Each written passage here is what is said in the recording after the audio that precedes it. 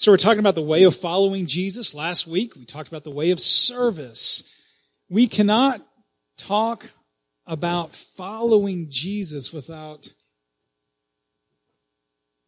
realizing that following Jesus means having a mission. A mission. Christianity is not simply a set of beliefs that we hold in our heads or even our hearts, but we're on a mission. And I hope that we will see that the mission that we have as Christians, it is a compelling mission. And as I thought about that this week, I wanted to look into different mission statements that are out there, different corporate mission statements. A good mission statement is one that is inspiring. And so I want you to check these out and see if you can guess which companies they represent. So the number one mission statement for us today is this: spreading the power of optimism. Can you guess what company exists to spread the power of optimism? You'll love it. What is it? It is Life is Good. Isn't that great? I mean, you can't put on a Life is Good t-shirt without feeling a little better about the day, right? That's an inspiring mission statement. Next mission statement is this: to inspire, educate, and outfit for a lifetime of outdoor adventure and stewardship. So kind of may have a little more of a clue what this company might be. Let's see. It's Phil Wright, REI. So if I'm working at REI, hopefully I'll keep that mission statement in mind to remind me I'm not just selling tents or gear, but I'm trying to inspire a love for the outdoors. Okay, last one. Here it is. Make everyday life better. Where are you going to go if you want to make everyday life better? Where do you think? Amazon. You go to IKEA. You're not just selling, if you're an employee of IKEA, you're not just selling prefabricated furniture, you're making life better. So a good mission statement inspires, right? It points to something much bigger than just making a profit. Even a plain company can come up with a good mission, and it makes you think, what is the mission of the church? And it better be inspiring, right? What's our mission? Well, Jesus says in Matthew chapter 28, he says, therefore, go and make disciples of all nations, baptizing them in the name of the Father and of the Son and of the Holy Spirit, and teaching them to obey everything that I have commanded you. Inspiring mission to go out, make disciples. Or how about this inspiration from Paul in Romans chapter 10? He says, everyone who calls on the name of the Lord will be saved, but how then can they call on the one they have not believed in? And how can they believe in the one? Go back, I don't know it well enough to... And how can they believe in the one whom they have not heard? And how can they hear without someone preaching to them? And how can anyone preach unless they are sent? God sends us. As it is written, how beautiful are the feet of those who bring good news, the gospel. The gospel means good news. Today we're talking about the gospel way. Our mission of proclaiming the gospel. So let's look at what Paul writes about this mission in Colossians chapter 1, verses 21 through 29. Once you were alienated from God and were enemies in your minds because of your evil behavior. But now he has reconciled you by Christ's physical body through death to present you holy in his sight, without blemish and free from accusation. If you continue in faith, established and firm, and do not move from the hope held out in the gospel. And this is the gospel that you heard and that has been proclaimed to every creature under heaven, and of which I, Paul, have become a servant. Now I rejoice in what I am suffering for you, and I fill up in my flesh what is still lacking in regard to Christ's afflictions for the sake of his body, which is the church. I have become its servant by the commission God gave me to present to you the word of God in all of its fullness, the mystery that has been kept hidden for ages and generations, but is now disclosed to the Lord's people. To them God has chosen to make known among the Gentiles the glorious riches of this mystery, which is Christ in you, the hope of glory. He is the one we proclaim, admonishing and teaching everyone with all wisdom, so that we may present everyone fully mature in Christ. To this end, I strenuously contend with all the energy Christ so powerfully works in me. As we look at this text, I want to share three things it says about sharing the gospel. And the first is this, to share the gospel with clarity. See, one of Paul's major aims in this letter is to provide clarity of the gospel to a church, this church in Colossae, that is increasingly being bombarded by the latest false teaching of the time. So I hope you don't mind doing this morning. Put on your history cap for about 2 minutes. Your history cap, that doesn't mean that you love history or an expert at history, but you just wouldn't mind for 2 minutes thinking about history with me. In Paul's time, one of the prominent religious views was something known as Gnosticism. It was kind of a diffuse, spread everywhere teaching that was a false teaching. Gnosticism. You may have heard of that. It comes from the Greek word for knowledge. And what Gnosticism said is that, well, it said a couple of things. One, it said that the physical world, the matter of the world, basically was tainted, was evil. And that the spiritual world was much superior to the physical world. And so salvation for a Gnostic was found in two things. One, abstaining from the physical world as much as possible to try to connect oneself with the spiritual world. And two, by gaining some secret knowledge. Secret knowledge. Now, how you obtain the secret knowledge and what the secret knowledge was, it's actually kind of a mystery because the Gnostics didn't write down what their secret knowledge was about. It was supposed to be kind of orally told, and it was very, very fuzzy and unclear. And some of Christianity became tainted by Gnosticism. There were those who went around teaching of a Jesus plus salvation. They started teaching that, yes, salvation, the Christian Gnostics, that you receive salvation through Christ, but more than that, you needed to know the secret knowledge in order to have salvation. And so Paul writes to this church that is being bombarded with this Gnostic teaching, and he says, that's not the gospel. And then he writes in verses 21 through 23 clearly, what is the gospel? So let's go through this. And you can fill in these little underlined things in your notes if you would like to. It says, once you were alienated from God, you were enemies in your minds because of your evil behavior, but now he has reconciled you by Christ's physical body through death to present you holy in his sight, without blemish, and free from any accusation. This is the gospel that you heard and has been proclaimed to every creature under heaven. Notice every creature, not just the ones who are lucky enough to get the secret knowledge, but to every creature under heaven. So what does he say is the gospel? Well, first Paul describes the great problem, and that is that you were alienated, that you were separated from God. Why were we at one time separated from God? Because at one time we were all God's enemies. We read from this. We're God's enemies. Now that is not a popular thought today, that someone might be an enemy of God. It's one thing to admit that evil behavior does exist, But Paul seems to be telling his audience at one time, we were all guilty of evil behavior.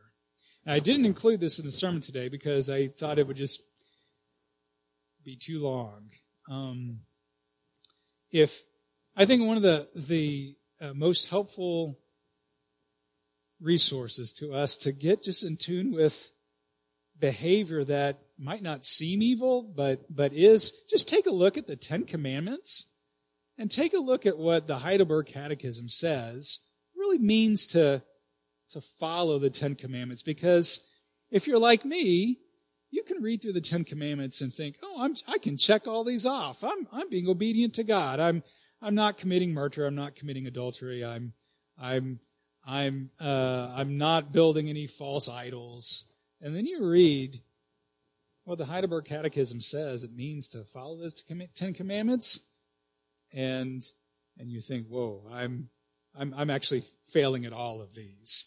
So just a little, maybe a teaser. Check out the Ten Commandments and what one of our church confessions says about really being obedient to the Ten Commandments.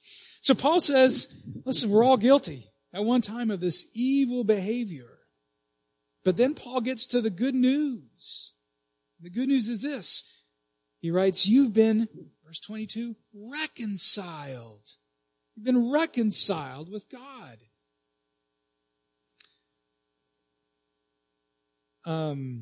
Now, how does it happen that, first of all, what does being reconciled with God mean? It means that we've gone from being God's enemies to being God's friends. When you're reconciled to someone, there's been a rift.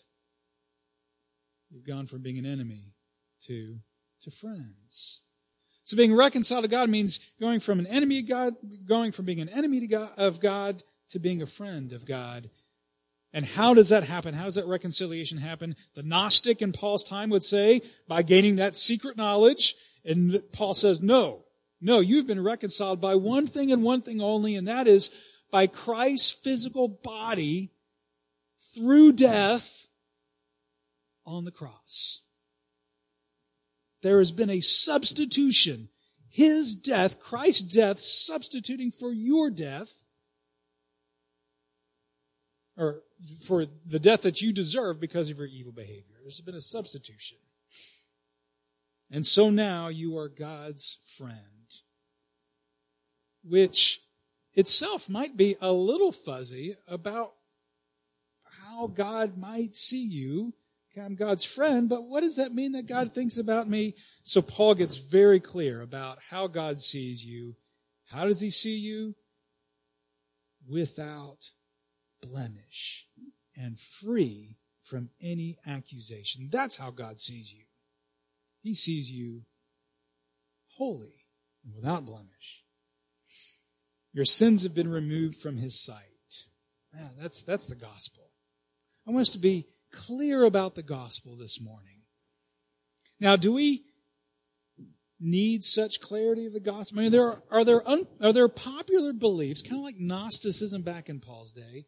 Are there popular beliefs today that go against this gospel? Well, of course there are. I've mentioned before a sociologist named Christian Smith. He was a sociology professor at the University of Notre Dame. And about a decade or so ago, he named what he believes is the fastest growing religion in the United States. And it's called moral therapeutic deism. I know some of you recognize that term, and I've mentioned it at least once before in a sermon. And essentially, the moral therapeutic deism has a very, very fuzzy, unclear gospel. So let me go through it. Here are the primary tenets of moral therapeutic deism. First, a God does exist, who created the world, who oversees very passively human life. God is not very active in the world except to resolve big problems, according to moral therapeutic deism. That's the deism part. Deism said that, yes, there is a God. God creates the world. But the way that God interacts in the world is kind of like a watchmaker who kind of winds up his craft, his creation, and just lets it go by itself and is there only to take care of really big catastrophes. Now, when this is your view of God, then God exists like a master of ceremonies for you, kind of get you through the big moments in life, Christmas and Easter, maybe your wedding, but God's not an everyday presence in your life. So that's the first tenet of moral therapeutic deism. Second, God wants people to be good and kind and fair to each other, as taught in the Bible and by many, many world religions. That's the moral part of moral therapeutic deism. But what actually is moral is fuzzy.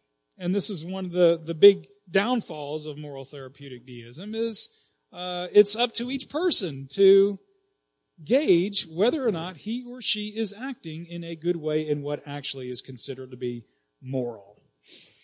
Now, these 2 points help set up the good news, the gospel, according to moral therapeutic deism. Okay, 2 more things to say. Third, the central goal of life is to be happy and to feel good about oneself. That's the therapeutic part. So good news, moral therapeutic deism says, if you are a moral person, generally, then you can feel good about yourself. And the 4th point of moral therapeutic deism is how do you get into heaven?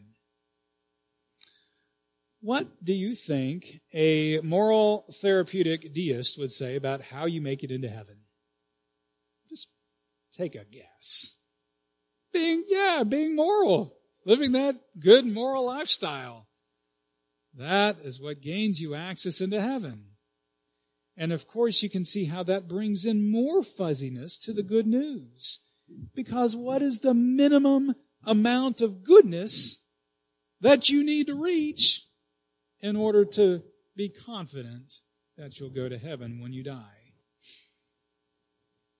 And listen, moral therapeutic deism is where a lot of people live today. God is fuzzy. God's place in my life is fuzzy. God's way for my life is fuzzy. And I'm just trying to be a good person and hope that that's enough. People need to hear a clear gospel today. Why do I love God? Because I was without hope. And I could not on my own be made right with God. I was an enemy of God because of my evil behavior. And so Jesus took on the full work of my salvation himself. And he died the death that I rightly deserved so that I could receive the life that he rightly deserved. And now I am God's friend, whom God sees as holy and blameless and without accusation. So that's the gospel. We need to be clear about the gospel today. Second, share the gospel with conviction. In order to share the gospel in a way that is impacting on others, you have to be convinced of it yourself. In other words, the teachings of Christianity, the gospel itself needs to be more than just information to us. It has to be transformation for us. The gospel, if we have truly received it, it changes us. Paul says, you've been reconciled to God by Christ's death. You've gone from being God's enemy to God's friend. And then look at the beginning of verse 23. It says, if you continue in your faith, established and firm, and do not move from the hope held out in the gospel. Now, fill in those words, hope and gospel. Because Paul is not writing this to cast doubt on the Colossians. He's not writing this so the Colossians will wonder, am I really saved? And Paul is not adding any requirement to their salvation. We're not saved by Christ and then also through our ongoing obedience and faithfulness to Christ. That is not how we are saved. If you ever hear from someone that we receive salvation, our salvation depends on Christ plus something else, something that we must do or keep doing, do not believe them. Rather, Paul is expressing confidence that the gospel is going to fill us with hope. So in order to proclaim the gospel persuasively, we need to think through. We need to be sure of ourselves. How is it that the gospel brings us hope? How does the gospel bring you hope?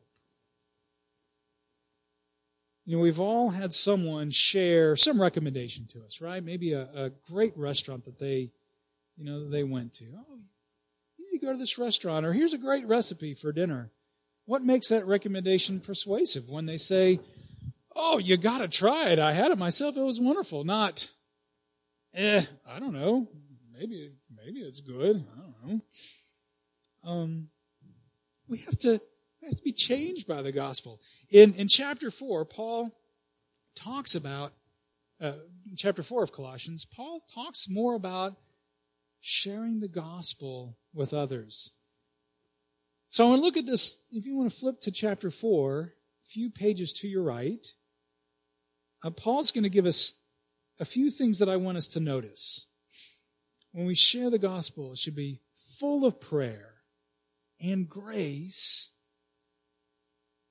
and that it should be seasoned with salt. So look at this passage, Colossians 4, verses 2 through 6.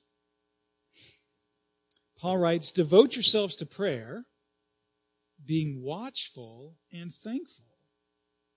And pray for us too, that God may open a door for our message, proclaiming the gospel, so that we may proclaim this mystery of Christ for which I am in chains. Pray that I may proclaim it clearly as I should. So there's that clarity point again. We want to proclaim the gospel with clarity.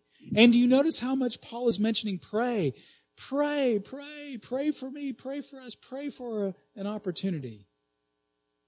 And then he says in verse 5, be wise in the way that you act towards outsiders. Make the most of every opportunity. Let your conversation be always full of grace, seasoned with salt, so that you may know how to answer everyone. How do you keep a conversation full of grace? Certainly using gracious words, kind words. I think Paul largely is talking about tone. That we're not coming across as angry or arrogant or outsmarting someone, but our tone is humble and pleasant. I've read that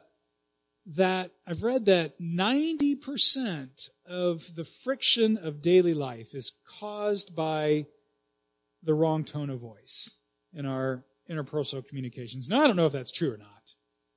But even if it's 50%, wow, that makes me want to be really aware of the tone that I'm using. I want to come across as gracious when I'm talking to others. And season your conversations with salt. And that means primarily, I think, that we should speak in a compelling way, in a way that urges, inspires someone, like we really believe it, like we're giving that recommendation to the restaurant because we love it, like it's made a difference in our lives. And that means we think hard about what the gospel means to us, the effect that the gospel has had on our life. And when you do that, I think it always starts with what God has done for us in Christ. That moves us towards hope. The hope that we have based on what God has done for us in Christ. So, think about starting, maybe not a conversation, but in your own thoughts, in your own thinking about how the gospel gives you hope. Think about it. Think about starting it like this. Jesus died for me on the cross, making me God's friend instead of God's enemy. And that gives me hope. Jesus died for me on the cross, making me God's friend instead of God's enemy. And so, I have hope. And so, I know that God does not count any of my sins against me, but I am a new person, I'm a new man, or I'm a new woman in God's sight. I'm forever pure. You hear the hope that comes from what God has done for us in Jesus Christ? Or Jesus died on the cross, making me God's friend instead of God's enemy, so that I'll know that I'll receive the reward of heaven and of eternal life with God. Or Jesus died for me on the cross, making me God's friend instead of God's enemy, so I know that God is never angry with me, but He is with me. And He's ultimately for me. Jesus died for me on the cross, making me God's friend instead of God's enemy.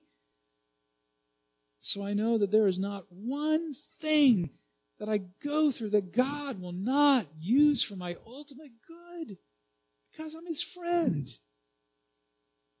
Jesus died for me on the cross, making me God's friend instead of God's enemy.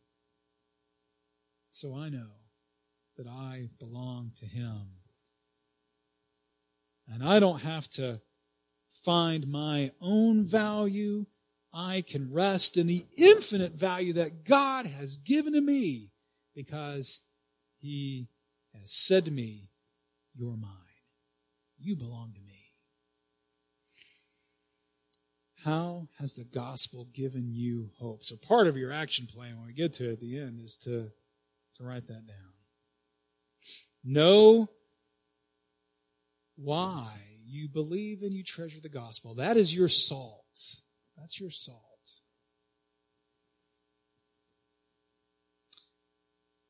And in sharing the gospel, I want you to notice what we read at the end of this passage from Colossians chapter 4. We don't need to force conversations.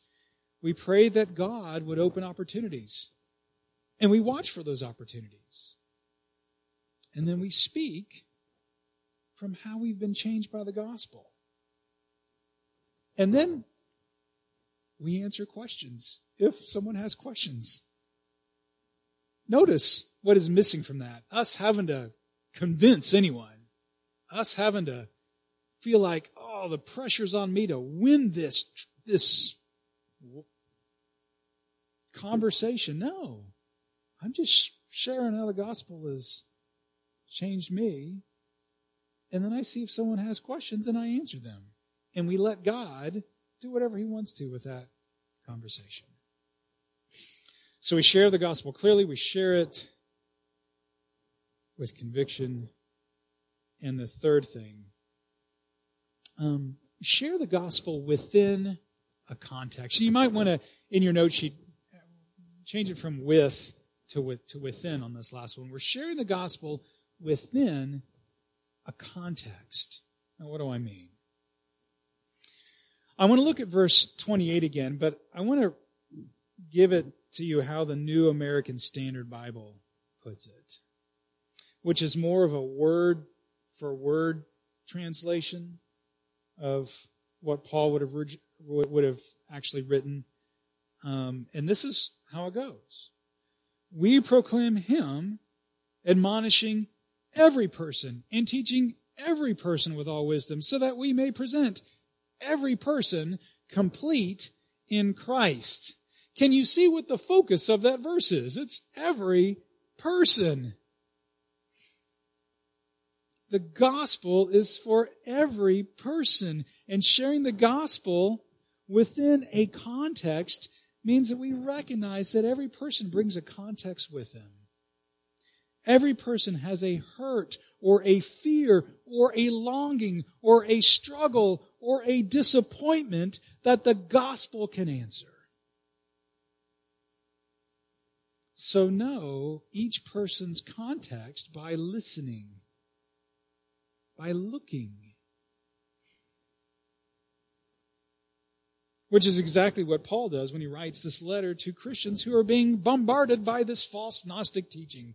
He listens, he watches, he knows their context, and then he shares the gospel to them.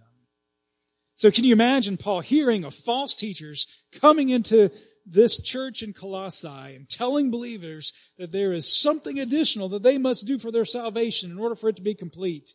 So he pleads with them, believe the true gospel. Every person is made complete in Christ alone. That's what Paul writes in this passage.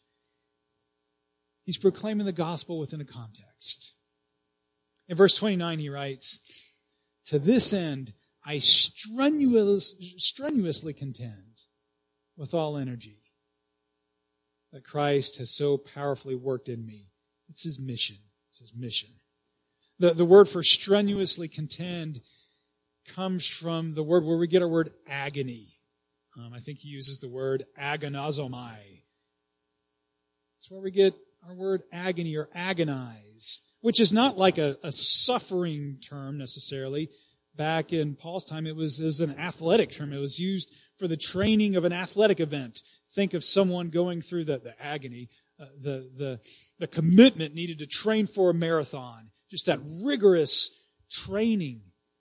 And Paul is saying that's the commitment that I'm bringing to this mission of proclaiming the gospel to every person, because the gospel is for every person. Now, I remember a moment. Let me give you a failure story. I remember a moment. I think it was when Susan, my oldest daughter Susan, when she was a baby. She was born in the hospital. So we were at the hospital. I was at the hospital. And I remember riding in the elevator in the parking lot. It was just by myself, going home for something. I don't know. Going in this elevator. And there was a man I didn't know in the elevator. And asked him, "How's it going?" And he told me about a family member who was in that hospital who was not doing too well. Not doing too well. I mean, did not look good. Now, Paul says, make the most of every opportunity, does he not? Well, I did not make the most of this opportunity. There was so much that I could have said. This is what I did say. Something like muttering, "Well, good luck." Okay, that was not like good luck. Tone of voice is important. Good luck with that one. It wasn't that. But it certainly was not anything more than saying, "Well, good luck." It was a missed opportunity. There's so much more that I could have said. What could I have said if you were in that moment? How about, "I'm a person of faith and I will be praying for you"? How about that one? I could have said that. I could have said, "I'm a person of faith and I believe that God is with you and knows your loved one and is with them." I could have said that. There's so much I could have said. And in that moment, I resolved, God help me, I will not shrink back in talking about you when I have that chance again. So do not be afraid to speak of your hope in the gospel in public. Don't be afraid of saying things like, "I heard something at church last week that I really loved, that was really helpful for me." Or, "I've been praying about this lately," just in casual conversation. "I've been really praying about this lately," to someone. Or, "One of the Bible verses that I really love is this, and it's helpful for me because of this." I mean, these are just lines that we can give to anyone, anytime. Or, "I'm a person of faith, and I saw what you did for that person. I think God would just love what you did." These are all things that might prompt a question from someone. Let us not shrink back from the opportunities God gives us to proclaim the gospel. So my question, will you commit to praying and relying on the leadership of the Holy Spirit, and with clarity and with conviction and within a context, sharing the gospel? We can do that because Jesus committed himself to us. He came into our context. He saw us without hope in the world and became a human being so he could walk among us. So that he, fully God and fully man, could take the place that we deserved on the cross, dying the death that we deserved, so that we could receive the reward that he deserved, eternal life with God. He was committed to that race God has set before him. As we close, so here's the action plan. Look at that sheet, the note sheet. 3 questions for you to consider. 1, have I responded to the gospel? You may be here this morning and not have responded to the gospel of Christ, that he has made the way to an eternal relationship with God through his death on the cross, providing forgiveness of your sins. And if you're here this morning and you're worried about what you might this morning say, yeah, that's evil behavior. Or you might say, it just I missed that one. It was evil, but I missed it. It wasn't the right thing. If you're worried that God is going to count your sins against you one day, know the gospel, that Jesus' death provides forgiveness of your sins. And you can respond to that gospel right now and give thanks to the Lord Jesus Christ and invite him into your life, because he wants to come into your life, and he will never leave you. He will never forsake you. So 1, have you responded to the gospel? 2, how have I been shaped by the gospel? What is my salt? And I want you to think about that. Christ has died on the cross for me so that I could go from being an enemy of God to being a friend of God. And that gives me hope. And just write about the hope that gives to you. You may have to think about that this week. What is the hope the gospel gives to you? And 3, who am I praying for to respond to the gospel? What are the opportunities that God is going to give to me to share the gospel? Pray for those opportunities. Will you write something down on your note sheet? That's the action plan this week. And as we pray, as we look for the leadership of the Holy Spirit, as we consider the hope that we have,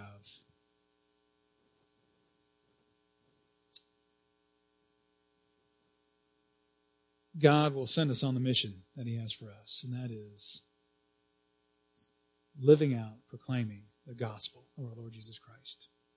Let's pray.